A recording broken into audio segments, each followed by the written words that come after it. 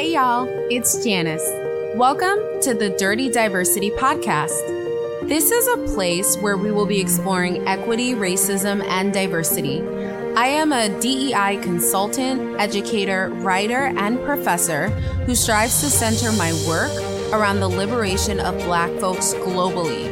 More specifically, I examine and unpack how we can create structures that support the most marginalized folks in the workplace. This is a podcast where I will share my thoughts on all things diversity, equity, inclusion, racism, anti-racism, and Black liberation. My goal is to stimulate your mind and shift you to think in a way that you've never considered before. This podcast will feature my thoughts as well as the perspectives of different folks doing related work.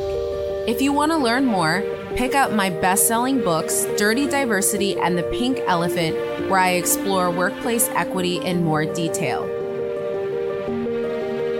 Thank you for listening. Hey y'all, Jay Nice on the mic. I am not feeling good at all, but I'm committed to putting these podcast episodes out.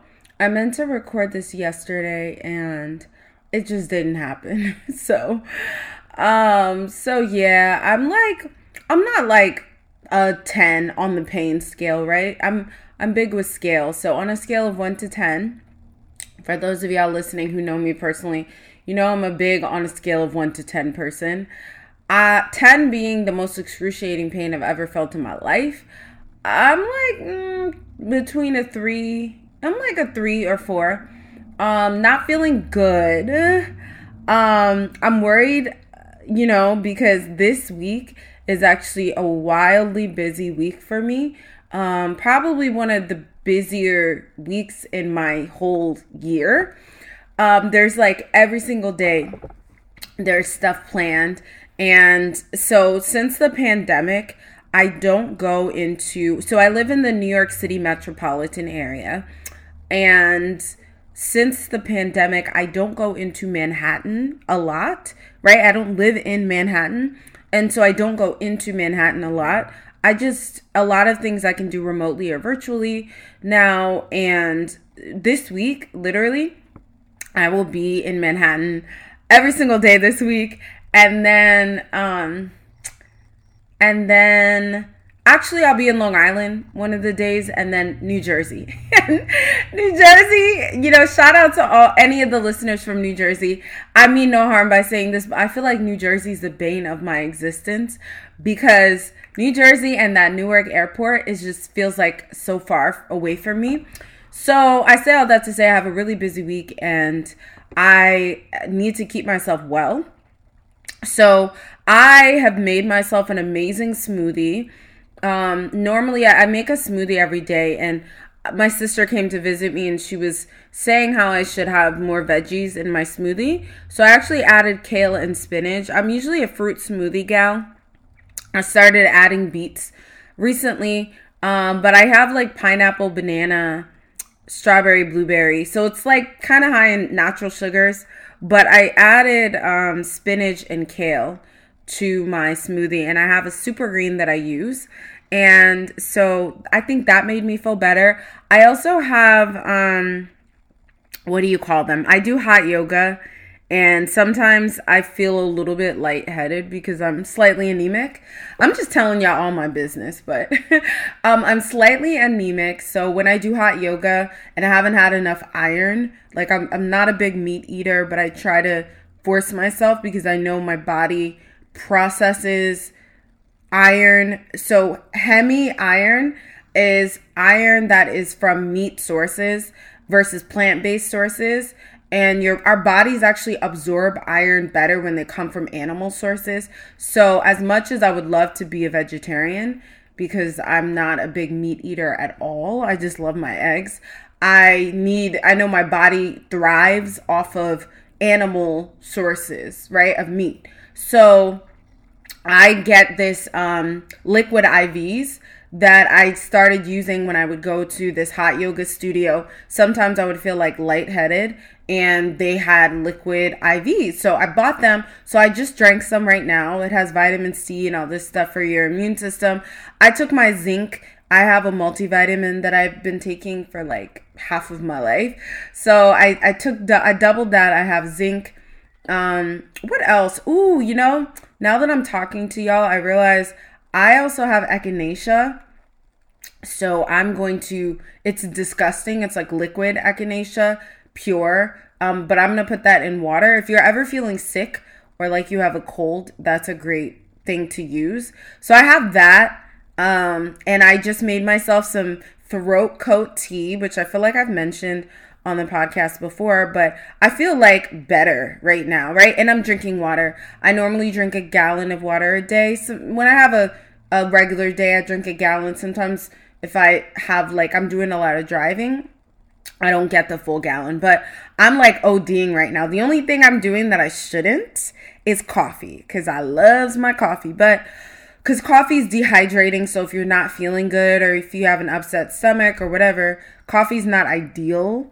But so I just wanted to give you all the rundown. I'm a little low energy right now, but since drinking the liquid IV, I feel a tiny little bit better. I have a meeting, a really important meeting in about an hour, and I'm really excited because it's like, y'all know I don't speak on things before they've come to fruition, but I'll just give you a little bit of an idea. It's like a meeting to hear back from somebody about a project that I'm working on. And I'm really hoping that the feedback is positive and I'll get the green light to move forward. And I'm going to manifest that right now, so that when I reference this in a few months, I'll be able to tell y'all once everything is signed, sealed, and delivered. That song actually played at our wedding, Signed, Sealed, and Delivered. Once everything is signed, sealed, and delivered, I'll be able to share more. But I have a really important meeting in an hour, and I figured, I have some time right now. I also have to film something. I'll tell y'all about that more. I have to film something, and I'm not feeling like getting on camera. I don't have to, actually. I could just post a reel with the flyer, but I feel like people engage with content better when it's a video of you. So I might have to muster up the energy to do that as well. But I say all that to say, that whole ramble was to say, I'm a little low energy, but I did want to get up here. I feel better from earlier, but I wanted to get up here and record a quick podcast for y'all, based on some things I've been thinking about this week. So before we jump into the episode, I just want to remind y'all that if you have any diversity, equity, and inclusion related questions, you can email them to the email in the show notes. So I have a new email address, which is askdrjnice@gmail.com. It's also in the show notes, askdrjnice. Any questions related to diversity, equity, and inclusion, you can send those along. And I did get my first question, so I will share that question in a second, but I also wanted to give a shout out. This morning, I received a notification that there was an additional review. I've done a really bad job with shouting out people that review the show. I'm really grateful for all of y'all who leave all of y'all who leave a review. I actually haven't spent time reading through all of the comments, and I see right here that somebody said, wonderful information, love everything you shared, and appreciate the intellect and personality. One minor request, please try to minimize the tangents. It can sometimes be challenging to follow. After I just went into a whole tangent. That's cool though.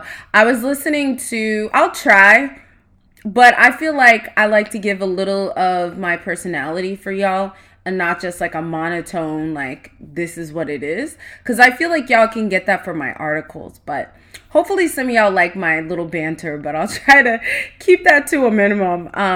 I need to do a better job of reading the reviews of the podcast. But thank you to DB1908 who left that comment earlier this year from February. And I'm just seeing it now. But I appreciate that. And I'm going to do a better job with reading that So I was about to go into a tangent, but let me bring myself back. I just wanted to shout out Coco Nil Lucy, who left a review a couple days ago. And the review says, "Don't let this podcast pass you by. It's so great. Just give one episode a listen, especially if you are already following Janice on social media or through the Dirty Diversity website /newsletters.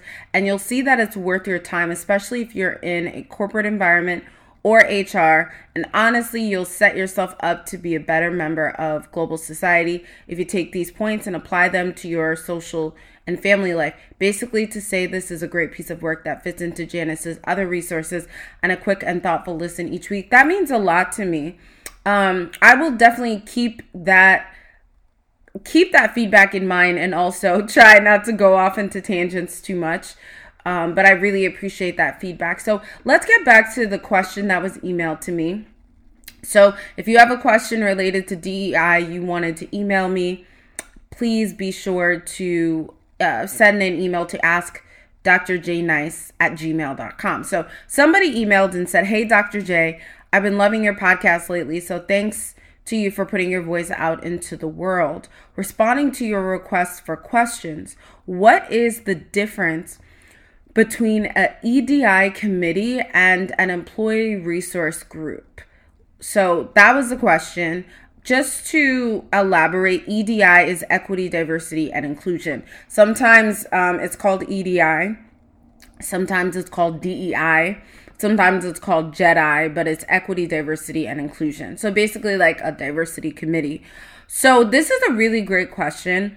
I would say an EDI committee, I don't think that there's one specific definition. It depends on the company, right? So at my former university, we had a president's council of DEI, right?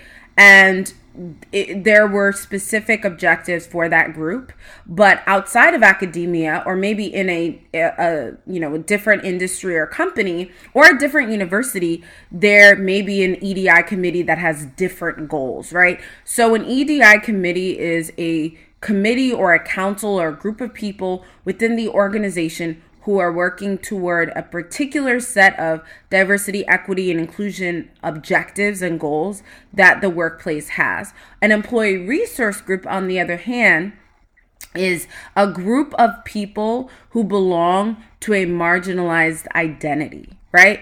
Employee resource groups, I personally don't think they should be doing the bulk of the DEI work because a lot of employee resource group members aren't paid. So your company might have an employee resource group for Black employees, and the purpose of the group is a safe space for Black employees. So sometimes employee resource groups facilitate or host events, right? If there's a budget, you might host an event. Sometimes I've seen employee resource groups partner with other employee resource groups. So I was a speaker a couple years pre-pandemic. I was a speaker for PayPal and Venmo, which is like, I think one bought the other. They're the same company essentially, but they had a Black employee resource group and their Hispanic and Latina employee resource group, and they merged for an event where they brought in speakers, right? And so your employee resource group often has different goals and objectives as your DEI committee. And so sometimes the goals and objectives are similar, but the bulk of your DEI or EDI or JEDI work should not fall on marginalized employees only, right? It is nice if marginalized employees, because employee resource groups are just groups of marginalized employees, right? It could be employees with disabilities, employees with who deal with mental health issues.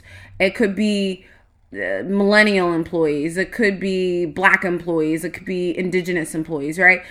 It's typically a group of marginalized employees that have the same marginalized identity, right? They should not be doing the bulk of the equity work in your organization because, again, a lot of times members of these committees, employee resource groups rather, are not being paid. So they should not be doing work for free unless somebody wants to.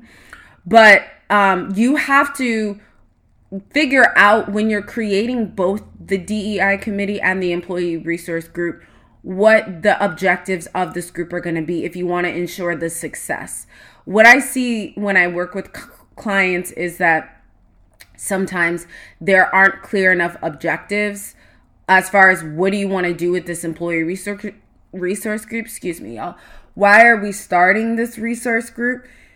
And I think when there aren't clear objectives, the group is destined for failure. For some of my clients, their employee resource groups were started post George Floyd, right after George Floyd, and now they're kind of struggling to figure out what direction they want to go in, right? So, I'm struggling. I'm gonna sip some tea right now. But so when you think about what the difference is between the committee, the DEI committee, and the employee resource group, oftentimes, not always, employee resource groups are a safe space for marginalized employees from a particular group. The EDI committee is not a safe space. It could be, but it's usually people across the organization that have a vested interest in equity work or who have power within the organization. So I would make sure if you're starting a DEI committee or an employee resource group or both, I would encourage you to create, I know people like SMART goals, where your goals are specific and measurable and tangible, or time bound, relevant and relatable. And what is the A? I'm missing the A, but a lot of people do SMART goal setting. I'm a huge fan of objectives and key results. Objectives are the goals. Key results are the specific metrics that are being utilized to measure the goals. So you have to, when you're starting these groups, figure out what is our goal and how are we measuring this goal.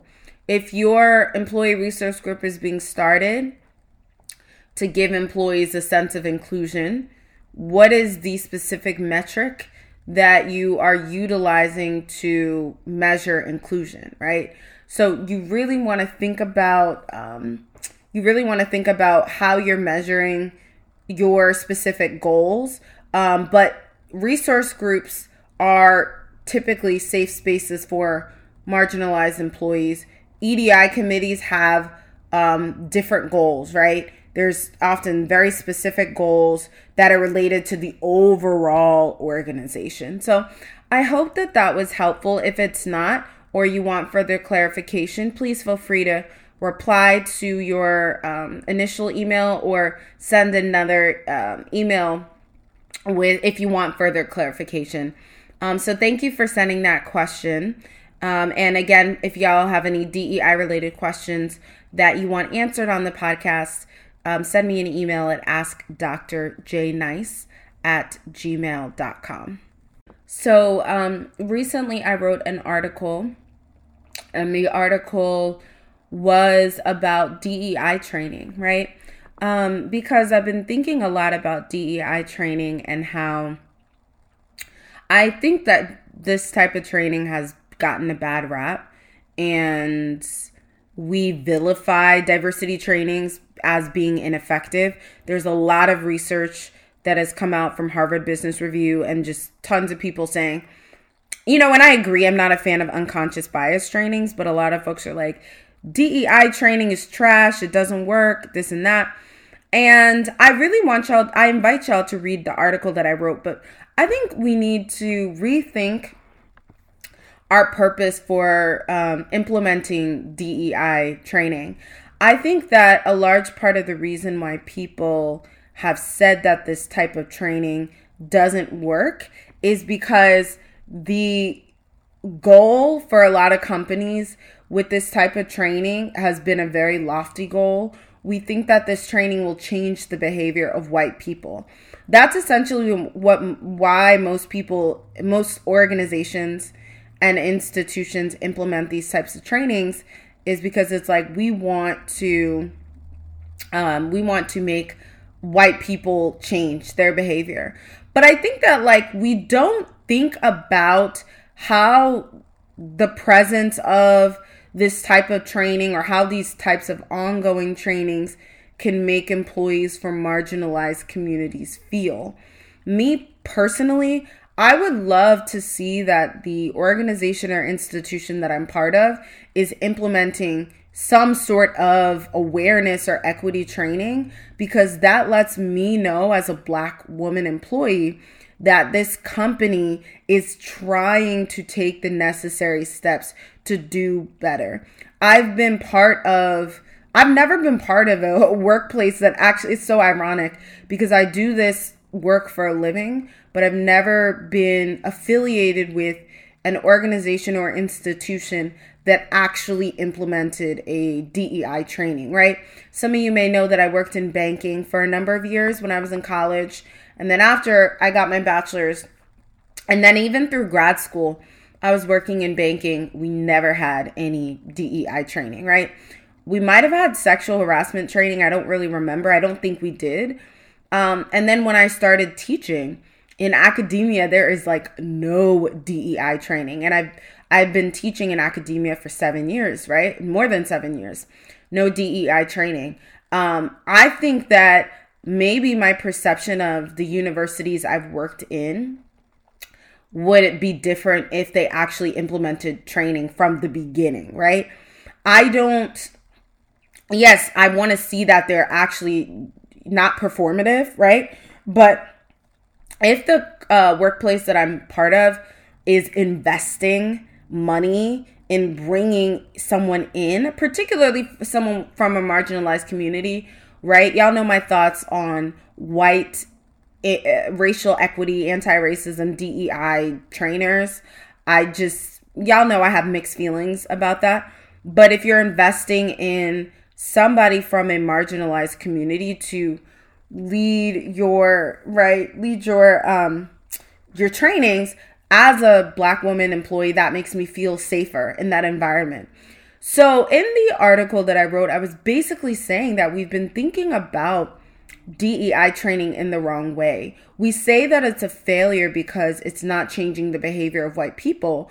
But what if it's actually what if there are other positive outcomes that we're not really thinking about? Which I do think that is the case. I do think there are other positive outcomes, like making marginalized employees, especially those from racially marginalized communities, feel safer, right? And so I wanted to see how people felt about mandatory diversity trainings because, again, tons of the research from Harvard Business Review and all these reputable places say that you should not implement mandatory DEI training. And I think I was along the same lines where I was like, yeah, the research says you shouldn't. But when you peel back the layers, a lot of the research says you shouldn't because of this idea that it will cause resistance and backlash for white employees. But a lot of these studies don't look at Black employees or other employees from racially marginalized backgrounds. All of our research is centered around white people and whiteness. And it's so important that we're decentering whiteness when we're looking at DEI interventions, right? So we're like, oh, this isn't effective. Why? Because it's not changing white people.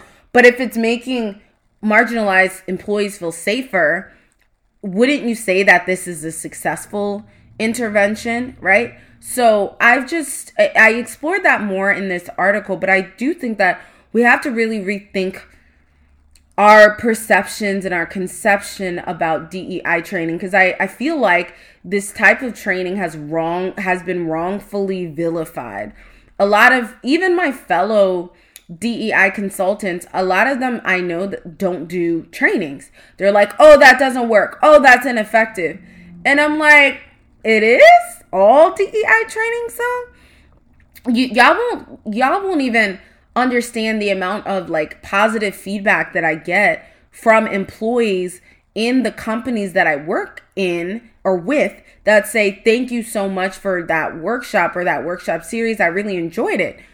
Obviously, I mean, they enjoyed it, right? So like, I think that we're thinking about it in the wrong way, and we have to really like think about it from a different perspective, because I believe, I know I've talked about this on the podcast before, there's a lot of importance in centering the employees that experience the most harm in the workplace, in our work, right? When we're creating an equity intervention and something that is designed to create more equity, are we prioritizing the most vulnerable and the most harmed and those who experience the most severe forms of harm? And if they are satisfied with the intervention, then the intervention is successful, or the intervention has a positive outcome. But because white people don't want DEI training, or there's pushback from white people, I think that we're falsely labeling or typecasting and generalizing all DEI training as ineffective. Really think about it, right? In your current workplace, do you sit in DEI workshops? B, how do those workshops make you feel? And C, why, right? I never had any DEI workshops in the universities that I worked at, but I think that if there were these types of workshops, especially those facilitated by like someone from a racially marginalized background, that would make me feel safer, right? That would make me feel better, especially if they were paying somebody to do this, right? Not getting an employee to facilitate these conversations, which a lot of universities do. And a lot of workplaces just try to get someone internally and make them do multiple things, like, right, do their job and then also facilitate these conversations. But investing, right, in somebody outside or external who's unbiased, who's not aware of the political structure and the power dynamics within the organization, bringing them in to facilitate these really important conversations is so vital, right? So I wanted to just share my thoughts on that in this episode. But if you want to read more, I have provided a link to the article in the show notes. I'm actually working on another article. I don't know if it's going to get done today, though, the way that I'm feeling, but hopefully this tea will help me a little bit. But I'm working on an article about remote work, and I saw something on LinkedIn yesterday and it was just wild. So I was like, you know what? I need to unpack this in more detail about the bias against remote workers, but maybe I'll saw it. But also, lastly, before I hop off, I just want to share that I am this week, today is Monday.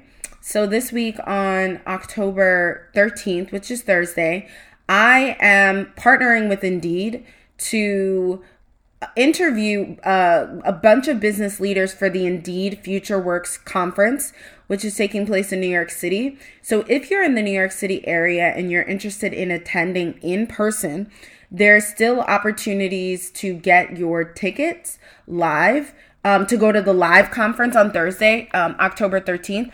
But if you, don't want to pay money, or B, you're not in the New York City area, you can attend the conference virtually for free $99, right? And there's going to be a lot of leaders from Indeed that are going to be there, a bunch of executives. The CEO of Indeed will be there, and I'll be interviewing the CEO. Ryan Reynolds will be there. I know a lot of y'all like him, and I'm not a movie buff, but I know he's been in so many different things, superhero movies. So Ryan Reynolds, Issa Rae, my favorite. So Lena Waithe, I think, will also be there. So there will be tons of business leaders. So if you're an HR leader, you're in talent development or talent acquisition, you're a manager, or you're a DEI leader, you definitely want to tap into the conference. There's a link in the show notes. So I'll put it as a second link. After the article link, the Forbes article link, you'll see a link to attend the conference. The registration closes tomorrow, October 11th. So if you're listening to this, be sure to grab your tickets to the virtual conference or grab your tickets to the in-person event, which is taking place this week, October 10th, 2022. So I will wrap the podcast up right there. I feel a little bit better. I was struggling at one point, but this tea I feel like is helping, and all this stuff I've been feeding myself. But I love y'all, and I will check y'all out in the next episode.